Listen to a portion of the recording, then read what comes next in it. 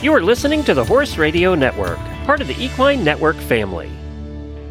Why do people just no call, no show in this day and age? I mean, come on. This week, we're happy to see thoroughbreds getting some well-deserved recognition. And is there anything to learn from mean comments from a judge? Thanks for tuning in. From Heels Down Mag, a podcast where horse pros chat about what's happening in the horse world over drinks. Welcome to Happy Hour. I'm Justine Griffin. I'm Jessica Payne. And I'm Ellie Woznicka. Welcome to episode 111 of Heels Down Happy Hour. Hey, guys. What's up? Hello. Not much. Are you home, Jess, or are you off on the road somewhere still? I'm at Tryon for 2 weeks, so it's quite nice. That is nice. Right. What about you, What have Ellie? you guys? Yeah, I'm home because I never leave. So You love the homebody part of you. Oh, I do, because then I don't have to wear a bra because I work from home. So there are Living the pluses. dream. How about you, Justine? I'm home. I'm home for now. We'll take it. This episode is brought to you by clipmyhorse.tv. All right, Ellie, so I hear you got a drink for us. I do have a drink, and for some reason, Jess isn't going to like it because it's root beer. But I'll share it with anyway. So it's a root beer Ricky.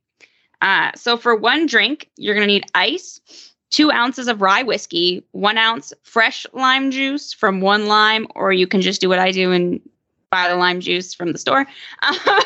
4 ounces root beer, and then a lime wedge, optional, obviously, for serving. So you're going to take into your ice-filled, like, Collins glass, pour the whiskey and the lime juice, and then top with root beer, and then give that a quick stir with a bar, spoon, or just a knife, which is what you usually do. And then, or chopstick, actually recommended in this recipe. So that was cool. And then you can top with your lime wedge if you're going to use. But there's a tip. So the flavor of the drink is largely dependent on the quality of root beer. So it's worth seeking out like a good quality root beer, something sweetened with honey, molasses, or cane sugar, as opposed to those like high fructose corn syrups. Virgil's and Jones sodas are great choices. And yeah, that would be my recommendation. All right. I don't know. This sounds good to me. Why don't you like root beer, Jess? I just never have liked root beer. Like, even as a kid, everybody did like root beer floats and everything. I don't like the taste of it. It's kind of weird, for sure. Interesting. That's fair. Yeah. Yeah. So everything else, like I'll do the rye whiskey and stuff, and I'll do ginger beer instead of root beer and make it a mule. That sounds good. Yeah. There I you guess go. you could do that. Yeah. Yeah. Well, Jess, what do you got for news? You want to kick us off? I do. So there's this whole process of how each different countries can qualify for the Olympics. So 16 teams can get qualified. And just this past week, Poland secured their place for the Paris 2024 Olympics for eventing.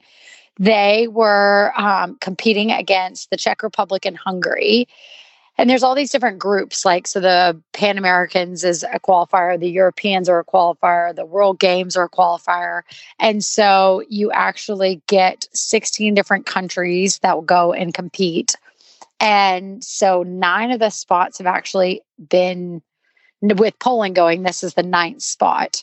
So you've got Germany, and then US, New Zealand, Great Britain, Ireland, Sweden, and Switzerland have all claimed spots, whether because they were world championships like at other places, or because, you know, they won the Olympics. Like, each place has gotten it. And then the host country actually, like Tokyo had a spot for the last Olympics and stuff. Like, a host country always gets it. But either way, you have to qualify. There's different groups. The next one coming up is at Mill Street for groups F and G, which is Africa, Middle East, Southeast Asia, and Oceania. Will all go and compete for, they actually get 2 more spots for the 2 highest placed people that are teams that have not quite yet qualified.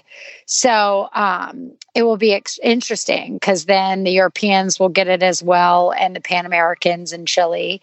So they'll all get it to wrap it up. But the good news is that if for some reason a team misses out and they don't get it, There are 16 team spots with 48 athletes that will compete for Paris. At Paris, there are also 17 individual quota places that will be allocated across multiple Olympic groups. So you get all the different ways. But thankfully, the U.S. is already qualified, but we're now just waiting to see who the U.S. will be contingent against. So final places will be determined this year. So whoever will be qualified for 2024. Wow, that's so exciting that we already get to be like we're thinking about the Olympics. It feels so far away, but so close at the same time, right? That was the nice thing about having it pushed back with COVID. Like now it's like a less of a long period. Yeah, right. Instead of 4 years, Olympics it's 3 for years. us.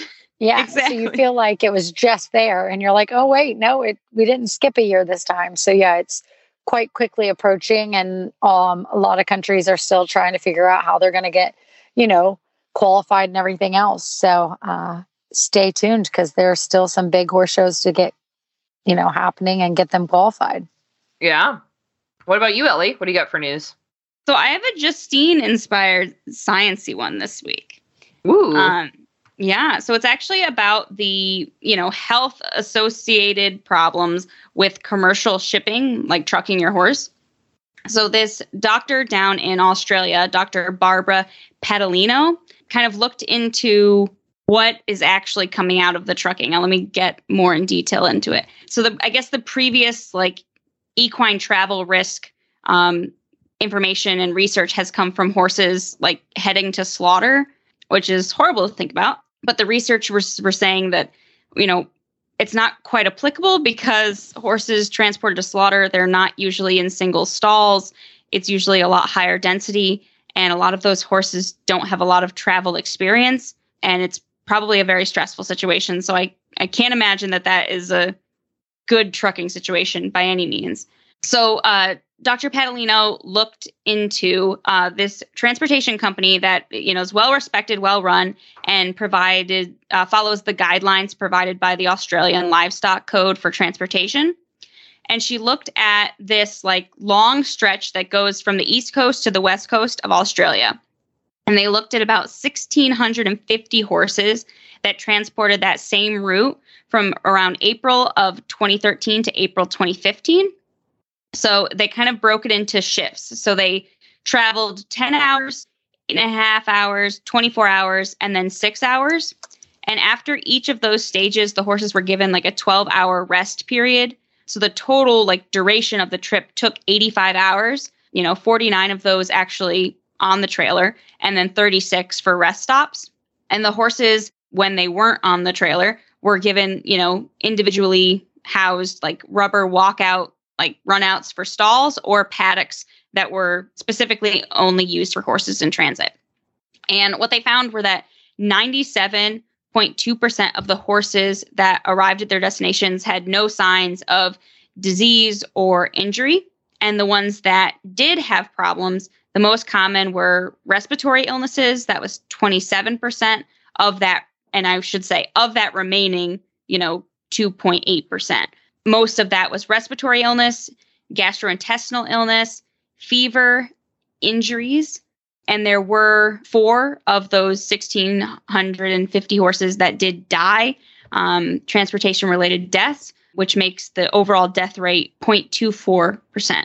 And the doctor made a point of noting that, the horses are more likely to hurt themselves in the early hours of the trip. So behaviors if horse is difficult to load, kicking the trailer, things like that.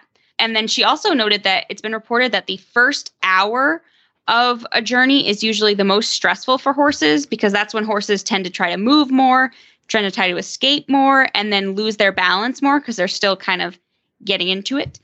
The researchers found that the horses transported in spring were more likely to develop those gastrointestinal and respiratory illnesses.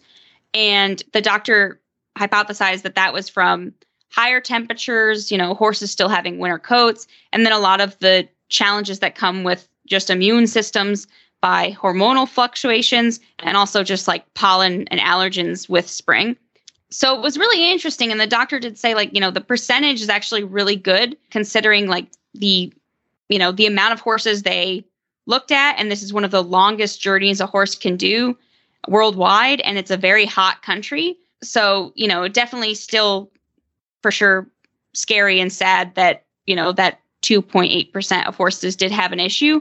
But she was talking about how that really is a pretty good rate. And she recommends for trips more than 20 hours using a reputable shipping company, inspecting the transport vehicle, and having a full veterinary exam performed ahead of time to identify any illnesses that might come from the stress of the transportation. Interesting. Wow. I mean, that was very detailed. Yeah, sorry. I wanted to kind of really go into it because I think it's something, for me, it's something that kind of always freaks me out about, putting my horse on a trailer with other horses that come from a different barn. So, Jess, what do you have to do for, I know, planes? You've traveled internationally before. Yeah, I mean, I feel like any kind of travel is stress on them. But yeah, when they go overseas, the paperwork, what we do for them, it's a process to probably be an understatement, but they travel well. But same thing, we make sure, the paperwork's extensive. It's got the carnet, got all that. But then on top of it, they've got, we give them fluids to help because, they could get dehydrated. And then also, they can't really have meals while they're traveling. And a lot of times they're stuck in holds and everything else, but they're allowed, the grooms and everything are amazing on the planes. And we can give them treats or whatever else. So we'll pack them their favorite treats, but then also we pack Outlast, which helps. So that can be given from Purina as a treat, but it also helps with all of the stress and ulcers and everything else. And so I think it's just, those horses that are going overseas and stuff, they're quite used to traveling, and not that it makes it easier. They just kind of have dealt with it a little bit more. And so I feel like, anytime you go across straight lines, it's, enough of a hike, I guess, unless you're in Texas, it's a hike to go anywhere probably then. But most of the time you're going in the car ride, that's a lot on them anyways. Yeah, for sure. And I thought it was something good to bring up because I think a lot of people, especially when you're first getting into horses, right, and you don't think about, all the things that horses can catch just from being in a trailer with somebody who hasn't gotten vaccinations. That kind of stuff is scary because a lot of people do say, oh, yeah, I've got a truck and this can haul horses and I'll just do this. And I'm like, okay, but have you cleaned your trailer? Have you disinfected it? So I thought it would be something fun to bring up. What have you got, Justine? So I have a cool one too this week. So picture this. When you're watching an FEI level event, it doesn't really matter what discipline. You often hear the announcer when a horse enters the ring. They give you kind of a primer, right? They're telling you about the horse, what their breeding is, where they're from, yada, yada. Well, that's actually an agreement that the FEI has created with the World Breeding Federation for Sport Horses. And they've been doing that since 2015, which is pretty cool, right? If you're watching the live stream, sometimes you see it on the ticker when, a rider and horse comes in. But most of the time it's the announcer telling you about the horse's breeding. Now, the World Breeding Federation for Sport Horses is mostly focused on horses that are bred for the Olympic disciplines. And in order for a horse to be credited, generally they have to come from horses that come through 85 different stud book members in 35 countries. So you might not have noticed, but that means thoroughbreds weren't included in this. Well, that just changed. So beginning earlier this month, the European and Mediterranean Horse Racing Federations issued a press release announcing that they've come to an agreement with the FEI that they're going to include thoroughbreds in their breedings now at all international events. So even at the Olympics, now if a thoroughbred comes down the center line in dressage, you will hear about their breeding, even though they're technically not part of the World Breeding Federation for Sport Horses stud books. As a thoroughbred owner, I think this is great. A lot of people buy thoroughbreds as sport horses based on their lineage, where they came from and what their lines are very important to a lot of people and how they select a thoroughbred for any individual type of job after the track. So I think that's really cool. And I think a lot of thoroughbred nerds will really appreciate that. And that's super exciting. Yeah, it feels like a long overdue, right? Yeah, absolutely. Thoroughbreds have been involved in, sport performance for a long time now. So I'm really excited to see this happen. And we'll link in the show notes so you guys can get more information if you want to learn more about it. But it was good, exciting news. If you enjoy news like this, you should subscribe to the Heels Down Spark. Our news segment is brought to you by The Spark, which is the only daily equestrian newsletter. It's free. You can subscribe by going to bit.ly/spark by HD. And shout out to everybody who helps create this podcast and donates to us on Patreon. We really appreciate you guys helping to make this podcast possible. And we've got a lot of exclusive content for you guys there. Mini episodes where we talk a little more in depth about stuff, as well as videos from places like Doug's subscription. And it's just a great place to be, and we really appreciate it. If you're interested, go ahead and check us out at patreon.com/heelsdown. And that's patreon.com. All right, Jess, I want to talk to you about clipmyhorse.tv. Obviously, we've all probably used them by now. They are, in my opinion, probably the best live stream option for equestrian sports. And just this last year, they partnered with the USCF to broadcast the Kentucky 3-day event. I am a relatively newbie subscriber. I subscribed just so I could see Kentucky this year, but now I'm hooked. I'm hooked forever. Oh, no. I'm not even one, like, I know my husband, like, loves gadgets and apps and all this. Like, I'm not. Like, I'm very simple. I hate subscribing to things, to be honest. Like, I really do. And he thought I was crazy, though. He was like, you subscribe to Clip My Horse? I'm like, I love Clip My Horse. Like, I'm like, it's amazing. There is an app for my TV. There is an app for my phone. If I want to watch, like I had one of my horses competing down at the World Equestrian Center that I was not at, like Doug and I weren't. It was like a leased out horse. I could literally search the horse and rider. I didn't have to watch the whole class, but I really didn't want to watch that class. I just wanted to see how the horse went. And they said it went well. And they're like, well, we can't figure out the video. I'm like, isn't it on Clip My Horse? They're like, yeah, I don't know how to work it. I'm like, you click on the show. You can either click on the class and like see the different class. You can watch the big class, or you can search the rider or horse's name and it pops right up. It is right. The easiest thing to find. One, stalking if you want to stalk, but two, which I say that kind of creepily, but I love it because I can just turn it on. Like, you get to a big event, and I think I was telling Justine this. We were down in Ocala this past spring, and like I had broke my legs. I'm like hobbling around, and it was packed for the 250 at the World Equestrian Center. And we were exhausted. Doug's like, I just want to go home. We put on Clip My Horse, like while Doug was driving, because I had a broken leg. So I had my Clip My Horse up on my phone. They had amazing commentators. Like, it was funnier than honestly being at the horse show, which sounds terrible, but it really was amazing. And Doug's like, if I'd known we could have watched it like this, I'm not sure I would have stayed for half the class. Like, this was so much fun. So we pulled it up on my computer when we got home, and we watched it on my computer, like the jump off and everything. And it's so user friendly. And that's what I have a hard time. Like, I don't want to call out names, but like so many others that like with the eventing or other places that they use these different, live stream places. Like, right. I can't even figure out how to watch it. And then it's once just I've for subscribed and I've paid the $9.99 to watch it for the week, I still can't even get on. Right. That's my thing too. It's like with some of those competitors, you subscribe for one show and you're one and done. There's nothing else worthwhile for me. Where Clip My Horse TV, I was at a horse show the weekend of Kentucky.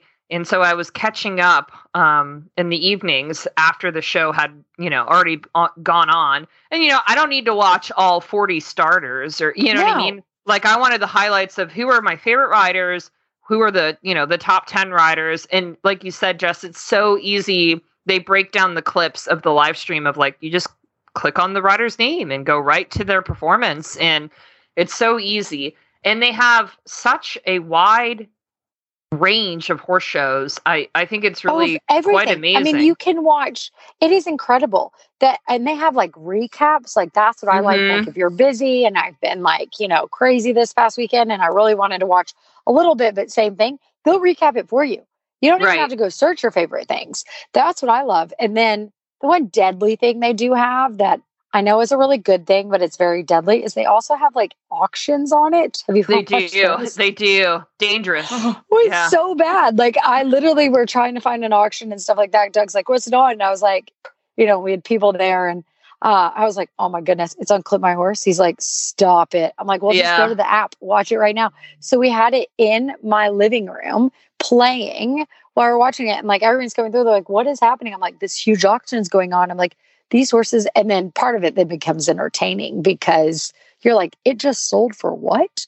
Right. Some of them Right. are crazy. So then I watched some of that for fun. But it is, I didn't know how much Clip My Horse had to offer until I was subscribing to it. And it is the best month. I do monthly. You can do it yearly or monthly. I think I just clicked monthly because I thought I'd cancel it within 2 months. Because I really do. If I don't watch it, like I cancel things. Like I'm very good about that. And I think I'm probably 2 years in of not canceling it. I love it. It's really great, both on the app on your phone and your computer. I find it very easy to use. And like you said, Jess, there's so much you can watch. Like even right now, just scrolling along, like my dressage trainer is headed to WEC Ocala this weekend. And there you go. The CDI 3-star is at the World Equestrian Center is queued up this week for on Clip My Horse TV, so I can watch it. They've got Devon already lined up on here. It's events and horse shows all around the world. And even beyond that, ClipMyHorse.tv is doing more sit-down interviews with top riders. They just released the story of Laura Kraut's top mount, her show jumper. You can learn all about Laura's relationship with this horse, which I think is wonderful. And I know this month they're also dropping a new episode. They do this series called At Home With, where you get to get like a tour of a barn and the routine of the rider. And this month they're doing one with Chester Weber. Chester Weber. Yeah. I saw it, and they're great. If you follow them on Instagram, then I'm like literally, I know I'm like full deep into this. If you follow them on Instagram, they'll show you all of this. Right. All the clips of this.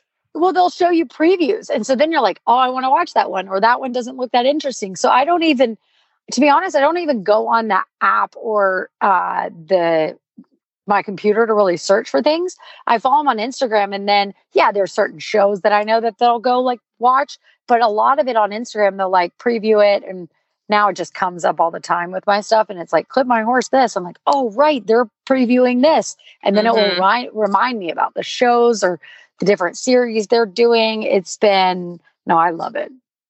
Yeah, I really like it too. I find it to be very affordable for the amount of access you get from FEI TV to the USCF network. There's just they have a the ton Nations there. Cups on there all the time. Like we watch that all the time. It's so great. So if you're looking for a quality, dependable live stream option, I'm not sure that there's anything better than Clip My Horse. So I can tell you I've probably bought all of them, and this is definitely the only one I actually still subscribe to. So something to consider if you're like, because it sucks when it comes down to the weekend of a show that you wanted to see, and then you're scrambling to find something, and then you're paying out of pocket for something that you're going to literally use for 2 hours. And it's not even good live stream. The one horse I wanted to watch on one, it literally cut the feed. It was so bad. I was so mad. And it was like only $9 or $10. But I'm like, I pay that in the full month for Clip My Horse. Right. And I literally wanted to watch 2 horses, and they're like, we had technical difficulties. I'm like, is this your first horse show live streaming? Because this is terrible. Yeah. No, Clip My Horse TV is proven that they're reliable. So they're so reliable. I've never had any technical difficulties. Like they do small rings, and it's not just, I do have to say this before we have to go. At WEC, they're amazing there. One of the best things is even some of the horse shows that Clip My Horse does, it's not just the Grand Prix ring. It will be jumper 1, jumper 2, hunters, all of that. Right. You could see your friends, it's cool. Yes. So if you want to check it out, you should go to clipmyhorse.tv, and then they have signups there depending on what country you're in, but it's very easy to get started. This episode is supported by clipmyhorse.tv, the live stream provider for equestrian events around the world. During the next weeks, there are a number of major highlights that you can follow live, such as the Longines FEI Nations Cup in the USA. If you haven't watched that already, you can watch it on the archive, and you can watch some of your favorites in an entire event in the Clip My Horse archive as often as you like with a premium membership. If you still haven't had enough of great sport, just keep tuning in. In May, you can look forward to the Royal Windsor Horse Show in the UK and the Major League Show Jumping in Vancouver. Or if there's nothing on, you can look at the TV program on the clipmyhorse.tv website that can give you all kinds of options of different events from different disciplines to watch. If you're looking for something more to satisfy that horsey appetite, you can start your trial month today and enjoy everything clipmyhorse.tv has to offer for free for the first month. Go to watch.clipmyhorse.tv for more. All right, so I have like some tea I want to share with both of you because I feel like both of you who offer lessons and deal with clients that y'all can talk about this and you've probably experienced it personally. But the other Saturday, I was at the barn. You know, Saturday mornings are always busy at the barn. My dressage trainer generally has a pretty busy, at least morning on Saturday if she's not like at a show with clients. And she has like a whiteboard in the barn that if the ring is going to be used for lessons, you know who's in the ring at 1 hour, blah, blah, blah. And she had like at least a half dozen lessons scheduled for the day. But by the time I was tacking up my horse to ride, she came in and like erased all the names off the board except for one and was just like completely drained. Like you could just tell she was so annoyed. And it was because every other one of those lessons canceled the day of. Like with that many? Like at least 5. Like just had dumb reasons. And she's smart. Like she has as a boarder, I have to take so many lessons a month, but she also has a 24-hour cancellation policy. So all those people who bailed on her had to still pay her. But it's just that, well, that's good at least. But then it makes your day right. She had planned to work all day. Well, and she's twice as long. So one, you're either taking the lesson away from somebody else, right, or you are making your poor trainer's day twice as long because she has add them back-to-back lessons. So instead of teaching, call it 9 to 2, she could have taught 9 to 11. Right, exactly. And now it's like, right. And now it's on her to try to squeeze in these quote unquote makeup lessons, right? Because somebody didn't show up the first time. I feel like, one, that is insane. But 2, I feel like I'm hearing about it more and more lately. And I don't know what that means, like culturally, where we're at, that people feel like that's okay to do. But Jess, do you experience this in your business? I mean, obviously you guys are quite busy and run a very efficient program with a lot of horses, but how do you handle that in your business? We have a way different model, I guess is what you say. Like, and so it doesn't really, I mean, yes, I'm sure it happens at times and the kid wakes up, but like we only have 5 to 7 clients that come maybe every day. And then the rest of them are horses in training. So it's a kind of a different mindset that like the kids that if they're going to skip a lesson, like it's for the worst of them because they need to go to the horse show the next week. So not many of them really cancel. And if they cancel, all we do is just, so most of them, not most of them, everybody in our barn's in full training. So we don't have boarders. So basically, like if they wake up and they're sick and they can't jump that day or they can't ride that day, if they text very early or the night before, we put them on our set list. So if you text me at 11 o'clock and you woke up and you don't feel good, your horse just doesn't get ridden. And like, that's not my problem. That was yours. Yeah. Right. Because, at the same time, like we have to still stay on schedule. So some days you'll get lucky if you text me at 9 o'clock and say, hey, look, I just woke up. I don't feel great. Can you put the horse on your list? Maybe that can happen. Maybe not. So it doesn't really affect our time frame of the day. Maybe we have to add another horse or one of the girls has to ride it or one of the other riders has to ride it. That it doesn't really affect to that degree to us. They're not really in the habit of like wanting to be no-shows because then at the end of the day, it's not for us, it's for them. And the only way they're going to get better is showing up and having lessons. And we're not home that often. So they try to take advantage of when we're home. So then they're like, the last thing they're going to do is like skip out, Exactly. So they're like, we got to take it because they're gone tomorrow, like they're like, if we don't have a lesson today, we might not have another one for, like if we left, all of the clients are here this week. So it's not really different, but let's say a couple of them were staying home and we're at Tryon for 2 weeks. Well, we were home for like 20 hours in the last day and a half. And so if they didn't have lessons this morning, they're not having lessons for another 2 weeks.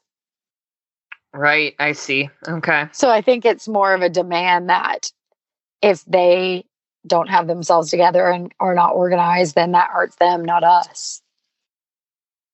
Right. What about you, Ellie? I wish that were the way for me. Well, I think it's also like, you know, I don't work with a lot of actively showing big shows. Yeah. Riders, you know, I'm working with people who, you know, have horses from kill pens and have horses that, you know, have just been started under saddle. So that's kind of, it's tough because I understand like a lot of my riders are like seasonal riders, which like I kind of am too. Like I'm not going to ride fair if weather. it's, 100%. yeah, I'm like, I totally get that, you know, like 100%. I don't want to stand there and teach you if it's 10 degrees outside. I will not do it. So I'm totally fine with that. But yeah, I've had a lot of them actually, like the past couple of weeks, where it's just like, oh, I'll get this text like we want to start like because a lot of them will start doing like 2 or 3 days a week in, you know, March or April, and then it'll continue to like September. And I've gotten so many texts of like, oh yeah, we want to do like, they'll hammer out like we want Saturdays 10 a.m. like every weekend, and I'm like, okay, great. And then I'm glad that I reach out on like Friday, and I'm like just making sure like, you know, we're set and ready for tomorrow at 10 a.m. and I'll tell them like what I want set up, you know, in the arena and stuff like that. And they're like, oh no, not this weekend. I'm like, okay, I gotta maybe do the 24-hour cancellation fee. Yeah. Because then I get another text where, you know, it's, you know, Tuesday of the next week. And, oh yeah, we're ready for, like, I've had so many cancellations. And like, I understand, like, if your horse gets lame or something, like, I'm very lucky because I'm in a position where it's not my full-time job. Right. Yeah, exactly. But still, it's the time. Yeah, it is tough. Like when I change my entire schedule on a Saturday, which is one of my only days off because it's, you know, I have a full-time job, to like actually be able to go out there and teach you guys. And I don't teach on my farm. I always have to travel to them. So like, it's very frustrating when like I've made all these arrangements, I've made all these changes, and you cancel last minute. And you had to cancel it basically. Like you had to reach out to them. Yeah. Yeah. Well, yeah, right. Because I just think about my trainer, you know, like, yes, she boards some horses, but her income is based off of training. Is the training. It's her instruction, her lessons, and then taking us to horse shows, you know. And I understand if you're not maybe you're not at Keep Your Horse in that kind of committed program, but and sure, at the end of the day, for me as an adult amateur, like in terms of needs versus wants, like the horse stuff is a want. It's not a need, right? It's something. 100%. My extra money goes toward this, but I just find it so disrespectful. You know, I just don't know how people think that that's okay. You know, because they just think, oh, well, we've told you it's fine, like, and we're going to pay you anyways. But at least the good thing is I like that 24-hour cancellation. Like when we were teaching a lot, like we probably should have had that more. And so I do like that because then at least your time is paid for. And does she do 24 hours? You pay him full. Yeah, definitely. Yeah. And you know, I work a job, you know, my job has changed a little bit, but for 2 full years during the pandemic, I was working breaking news and had very odd hours that I worked. And there were days where I had to cancel because of my job. And I always paid those trainers, you know, like it's not their responsibility. It's mine, you know? Well, and if your job changes, then, you know, you can't commit to it type thing. Or if, you know, I understand kids get sick and everything else, but I do like the 24-hour. Because then at least you're still getting paid and you're still getting, like, if you have 8 lessons on the book that Saturday and you go to 3, that's a lot of money. And so at least now you're still getting the money. And then. At least you're getting that income, even if your time is wasted, you know? Exactly. And so, you know, your time's still getting paid for, so it's not essentially wasted, which is nice. I was going to bring up an interesting idea that the Chronicle of the Horse, they published this op-ed, I don't know, a week or so ago, written by a parent, whose kid does other things besides horse sports, but like compared how they pay for lessons to other sport extracurricular activities where, like their kid, if they're in gymnastics, generally you pay a deposit when you register, and then you pay like a week or a month or even a semester's worth of quote unquote tuition for those lessons, and you pay that up front, and then it's up to you to make it to those classes once a week or yada yada. And I remember that as a kid, like when I was with my parents, or if you're a parent and that's fairly normal in plenty of other sports or dance or other extracurricular activities. But they make the case in this piece on the Chronicle website about how could this be like a standardized way for horse programs. And definitely I think for programs that cater to kids, sure, that have lessons ponies. Yeah, but maybe. Because most people that I've seen do programs like this then end up giving a discount.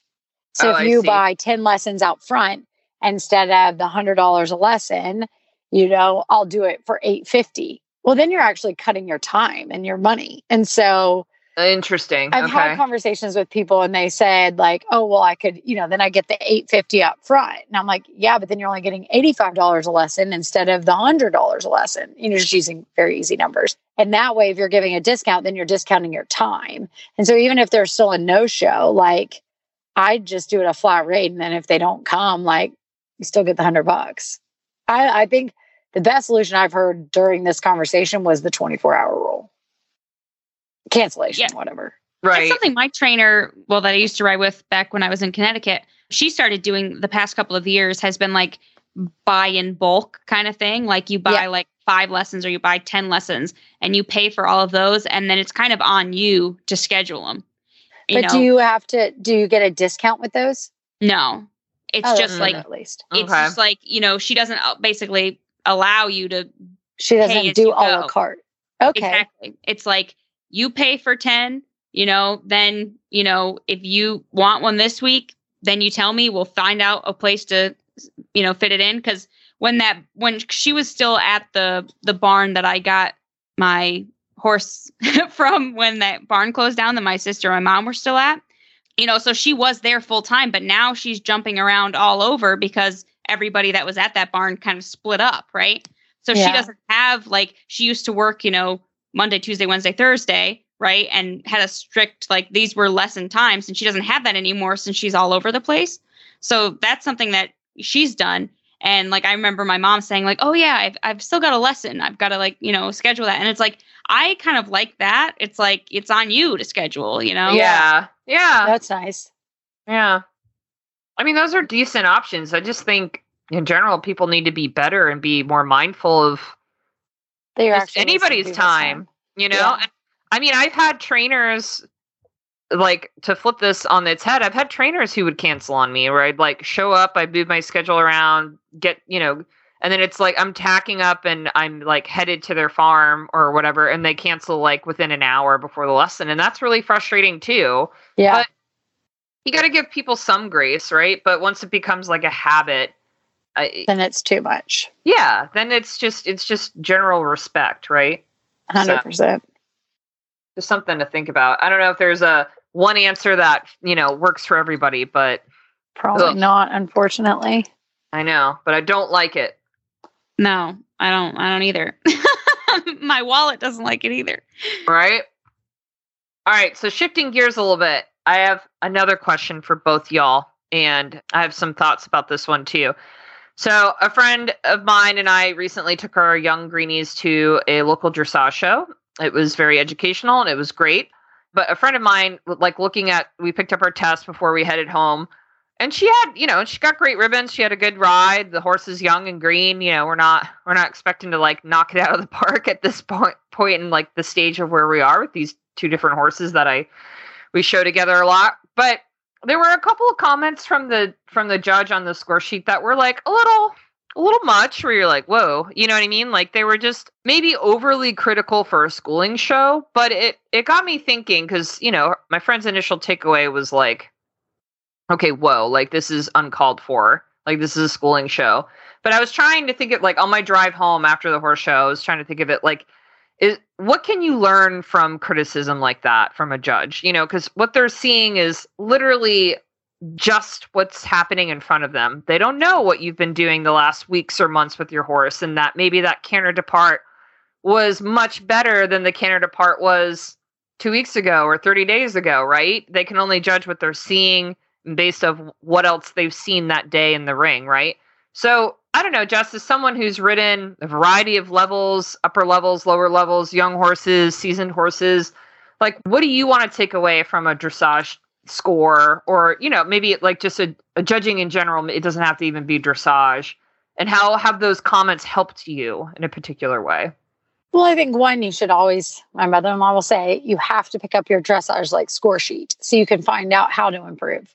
Because what you're feeling and what they're looking for, like, might not match up. And that will verify one way or the other. Like if you thought your, you know, stretchy circle was pretty good and then it was stretching long enough. And if they said not enough stretch, well, maybe go back and look at the video. And what I really like to look at what they say is then those certain judges, you're starting to look for what they're like looking for. So maybe it's not exactly what you're thinking it is, but certain judges look, you know, they want them a little bit more supple, or they want them a little bit more extra movement or this. So then you can kind of see what exactly are they looking for. And particular judges, like especially with like more seasoned horses, you can say, hey, look, I need to go for it. I wasn't going for it enough. Or I might need to just be a little bit softer and rounder, because that's really what they like. They don't want that. So everybody kind of is looking a little bit different. So those are just the tweaks of how you're going to get like a little bit extra points, but more so for like the younger ones, or,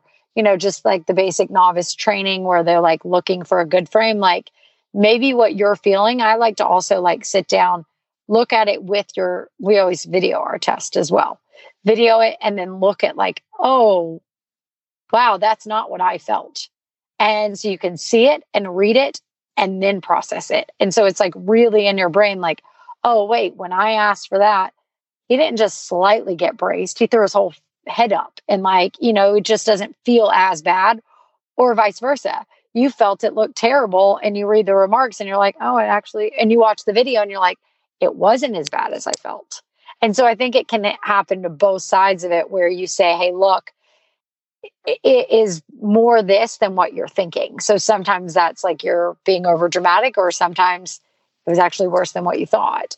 So I like to look at the video with the remarks to kind of help me improve on what I'm missing in my feel. Sure. That makes a lot of sense to me. What about you, Ellie? I mean, it doesn't have to be dressage, but any sort of scorecard that you would get for the disciplines you ride? Yeah, well, I think Jess makes a really good point with the video, because I think, I mean, that's one of the greatest things about smartphones, I think, is that you can actually like easily record yourself at a horse show. Anybody can video have you. That.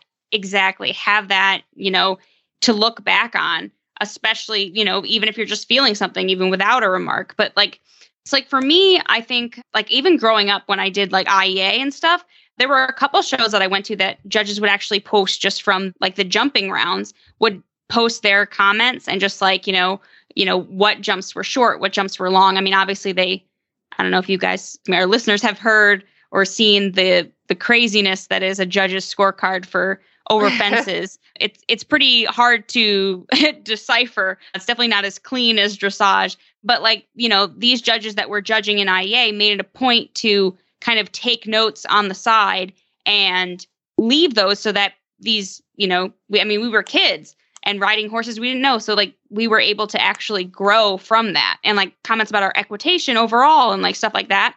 So I really like when stuff like that happens. And like I've judged a couple local shows, and I really like, you know, just having communications like, you know, at schooling shows and stuff, and just like saying like, oh, you know, this was really great. Or if I see somebody struggling or something, you know, and if they seem upset about their placing or something, like just talking to them about like, you know, what I saw that they might have felt differently.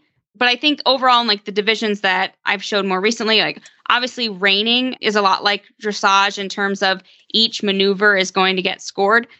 Way different scoring system, but same premise. and they don't add comments. It's just like basically like a thumbs up or a thumbs down kind of thing.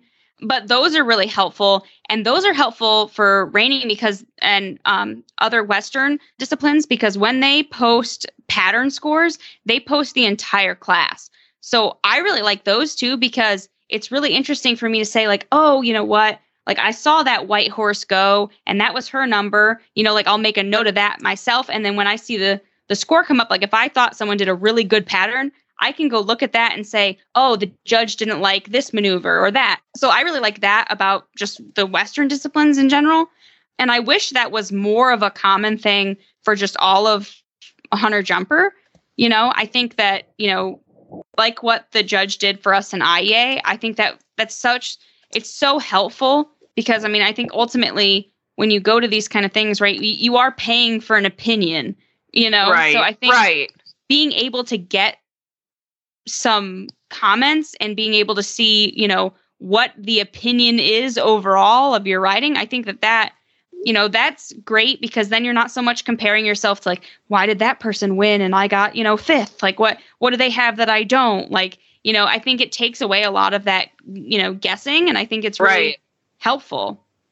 Yeah, I agree. I'm somebody who like I've kept every dressage test I've ever written, and then but I'm that's probably like the type A psycho in me, because at the end of the season, I look at all of the tests and go like, where did we, like, are there trends here? Like, where did I improve? Are they saying the exact same thing that I haven't improved on? Exactly. Like, is there something I'm missing here before next season that I should like, all right, I really need to work on that stretch circle because I keep getting sixes on them when I know I'm capable of more, right? Yeah.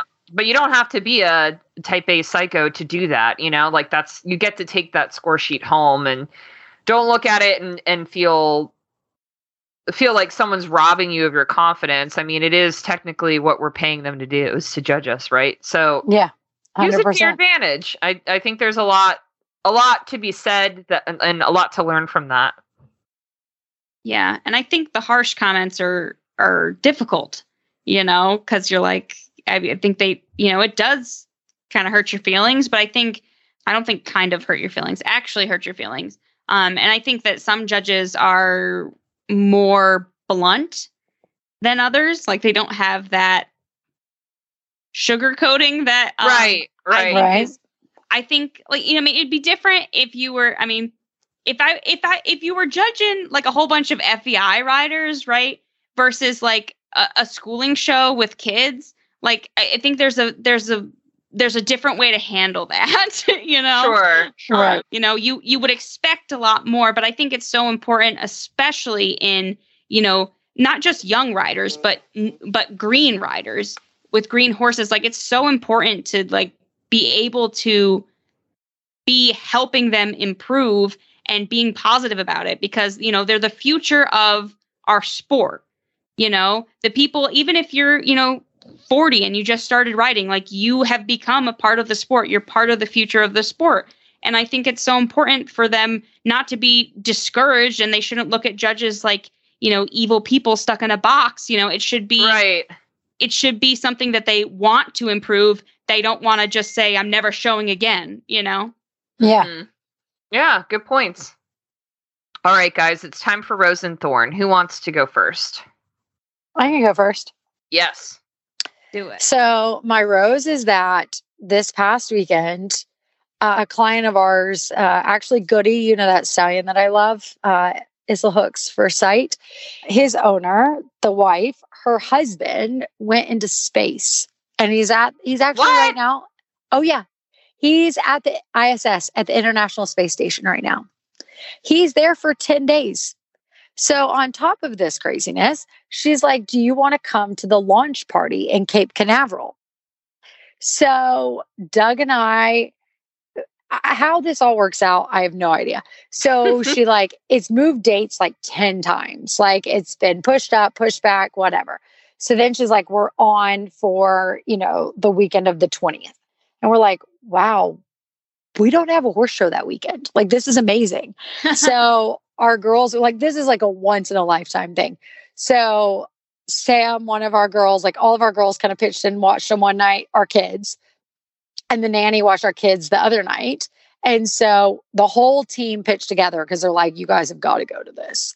So we went down to Cape Canaveral and we got bussed into like the closest place to watch at the Kennedy Center on the lawn, and this big VIP thing that was like catered, everything with TVs all over the place, meeting some of the coolest people I've ever met in my life. And we got to watch John. There was the commander, and then John was the pilot, and then 2 other astronauts go up into space on Axiom's AX-2 private like launch. And there was a party afterwards. Like the whole thing is still so surreal. It was incredible. That sounds amazing. As someone who's from Florida, grew up going to shuttle launches, like I am so fascinated by it. So that's so cool that you had that amazing experience. Yeah, because I mean, we've seen them from afar and stuff like that, but like just to be up, I mean, not up close, but pretty close, I think like a mile and a half away, it was so exciting. Like you got to see him like when he's taking off, and they have, the video feed of him in it. And just to know somebody, like it was so surreal to be surrounded by everybody, and that he's worked so many years to go and do this and finally got to go into space. And now he's doing a bunch of research and he's there for 10 days before he comes back. It was incredible. And then they don't do anything without like a huge party and out of this world. And it was craziness. So my thorn is that I did not take it lightly on my leg, and now my leg hurts a little bit, but oh, no. It'll be fine. In the end, it was totally worth it. So my thorn is that, I was not ideal for my leg, but it's 12, 13 weeks in, I'm fine, but it's definitely a little sore, to be honest. And it was maybe not the smartest thing, but it's fine. So. Ugh, I'm sorry. Oh, it's not that bad, but my thorn, like, I'm not sure, anything like that, but I'm like, oh, I'm definitely feeling the pain in my leg a little bit. Just but it more was worth it over. Space. I'd do it 4 times over. I know everybody's going to hate me for that, but I would do it 4 times over because it was truly a once in a life experience. What about you, Justine? Good question. Okay, my rose is that Alex and I are headed on a trip here soon. Where are you going? We've got a month to go. It's a big trip. So I think you guys remember last summer we did a Northern Europe trip tied around a conference that Alex had in Oslo. Well, this year that same conference is in Seoul. So we're headed to Asia. We're going to do a week with my brother-in-law. Alex's brother lives in Hong Kong with his family, so we're going to see them for a week. So cool. And then we're going to Japan, and then we'll go to Seoul, South Korea for the conference. Yeah, I'm looking forward to it. And how long do you get to go out there for?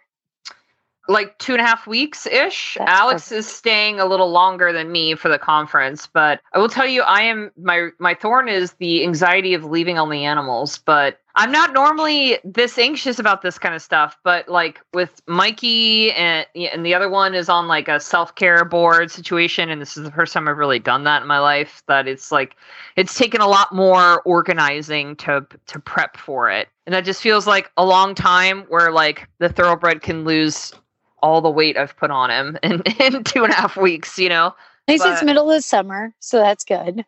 Right, exactly. It's going to be hot. It's not like I want to ride anyway this time of year. And they can, the young one, Wyatt, has earned a break. You know what I mean? Yeah. Like, he's been going. So he's fine to just go live out in the field for a couple of weeks. And Mikey will be fine. They will micromanage him at the dressage barn, so it's all good. So... And at that point, like we're fingers crossed, like we're trotting sound right now, that at that point I feel like the vet will be happy for him to have a little bit of break too, like that we're going well in the rehab. So all good news, hopefully. That's it for me. But what about you, Ellie? Oh boy. Okay. Well, so my thorn is actually to my rehab horse too. I just took Batman up to Cornell. I know I mentioned on the last pod that like he all of a sudden was getting like lame, like after loping. So I was getting nervous about that. And I was like, I don't like waiting until his next appointment. So I brought him up for a recheck, and in terms of like his meniscal tear and like his stifles, everything looks great. But they like lameness flexed him, and his like fetlock on his left front was super sore. And like once they blocked it, he looked sounder overall, like even in the hind. So if it's not one leg, it's another. But I'm fine because that leg is still covered by insurance. So right. That's amazing. I'm like, you know what? That's all right. That's okay. Yeah. Well, so they x-rayed it and they didn't see anything like super remarkable. They want me to he's supposed to go up again in the middle of June. So we're doing like just a round of Adequan right now. And then if it's not any better, then they're going to do like some ultrasounds and stuff of his fetlock. So hopefully it's just like a compensation thing or something. We don't really have like an answer yet, but hopefully it's nothing, but that is my thorn. That is so frustrating. I know. Yeah. I feel like you've dealt with enough lameness in 1 year to make up for like a lifetime. So this is it, Ellie. You've hit your quota after this. You've got to hit your quota at this point. Yeah. Well, yeah, but I made an appointment for Berkeley to go to Cornell too, because he's been lame since like the middle of March, and I've had my vet out for like local stuff and x-rays, and we tried different shoes, and it's, he's definitely like way better, but it's still not gone.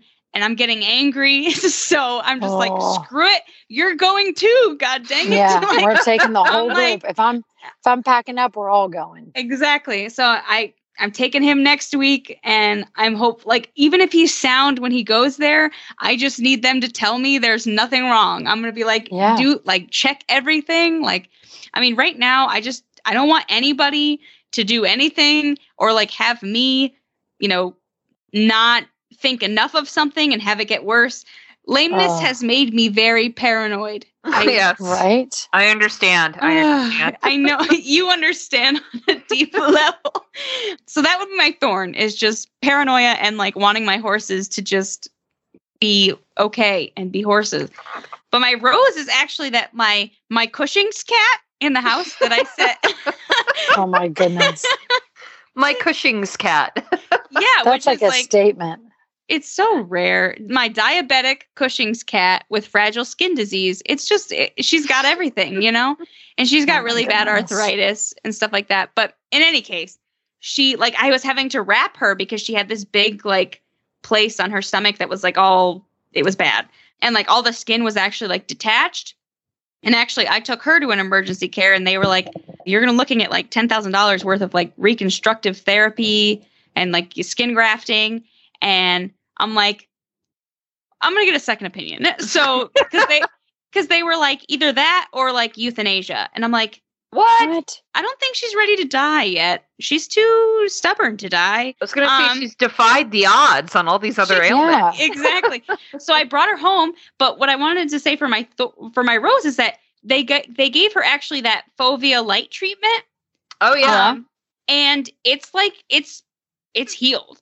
Like, wow. It's gone. So literally she went from a month ago, somebody saying like either she's going to need like $10,000 worth of skin grafts or she needs to be euthanized, to now being her rickety old self, and like it's healed. So that was my rose, because I've seen Fovea like in action. Like I know my sister had it on like one of her horse's wounds that just wouldn't close. Right. But I'm astonished by how well it did for my cat. So crazy, but that's amazing. That is my rose. So in the midst of like all my animals being on self-destruct, at least one is kind of recovering. Right. Good. Oh my goodness.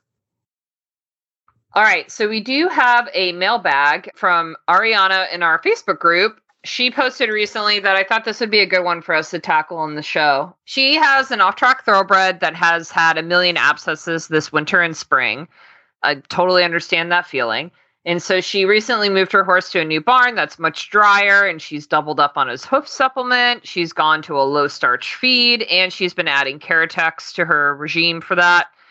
And she wants to know if we have any advice on how to keep his hooves clean. He has flip-flop shoes in the front. I'm not totally sure what that is. You're but not hopefully you positive guys- what that is. Oh my Yeah. gosh, I do. We tried them with Berkeley, not this time, but a different time. They're actually really interesting. So it's like this plastic, kind of like just a normal pad, but it's a little thicker. And the pad covers most of it. It's literally like just the front part of the shoe. Like the only part that's nailed on is just like the front and like the beginning, probably to like the second nail hole. Then the rest of it is cut off. Just the toe, basically, huh? Yeah, but then it's got these holes in it, so you can still get to the frog, and you can pull the flip flop back, and you can get in there with like a hose and stuff when you need to actually clean the foot. Oh, interesting. Okay, well, so she said the horse is in the flip flop shoes on the front, and that's where the abscesses have been. So, anyways, thoughts on how to keep the hoof clean? I think the tough thing with abscesses, right, is that if you clean them too much and you are getting them wet too much, then you're actually doing more damage than good because it can make them so dry and brittle.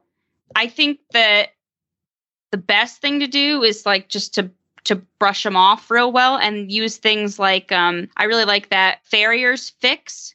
Yeah, I use that too. That's good, yep.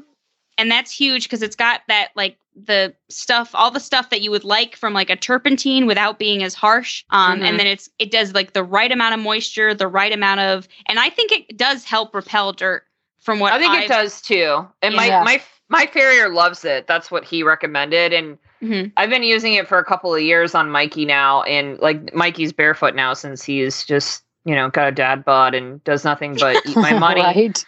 So, and like, he's someone, especially in the summertime, even though he's not out in the wet Florida, pastures, all he does is pee in his stall because that's what he does in the summer. He's really hard on a stall.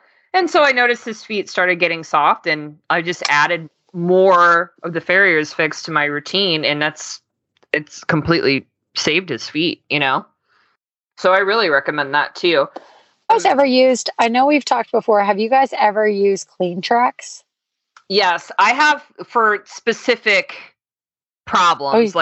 Anytime we're like, it's like what poor Ariana's feeling like. Basically, when you're like banging your head against the wall and you're like, you've got to be kidding me. That's when I pull out Clean Tracks. To be honest, like it has helped with like a bit of like bacterial or whatever else. Like when I just can't beat something, I soak them 1 or 2 times in the Clean Tracks. And it's like, I probably should think of it more often, to be honest, but it's always like, oh, I'll do the Caratex or we have the hoof supplement or, we've done all this. But then finally, like my like saving grace is always when I like go back to the Clean Tracks. And then I'm like, oh, and you soak them. And so like, if he's got the shoes off, that's the best, but you can do it with shoes on. And then it really just cleans out, especially like inside of like, I like to do it where there's no shoes so that basically they like get up in all that stuff. Yeah. No, I think that's a great, like, you've thrown the kitchen sink at your horse. This is, do the Clean Tracks. Cause this is like, I don't know why, but it's like so old school. Like I hadn't brought it out in years and we were battling. The Quantum Leap had ripped his heel off. Like it was so gross. And like, we just kept battling it. And finally I did that. And every time he'd run, he'd blow an abscess out of it. Every time he'd run, like gallop, or then he'd blow an abscess. And you're like, you've got to be kidding me. So finally I was like, you know what? We've tried everything else. Like I'm going to do, and I hadn't used it for abscesses before. I'd used it for white line, all the random things. And I finally just like threw it at him and it cleared it up. And it really, really helped. Interesting. That's good to know. That would be my throw. Once you've thrown everything at it, always go to the Clean Tracks. Yeah, I agree. I agree with that. I think that's great advice.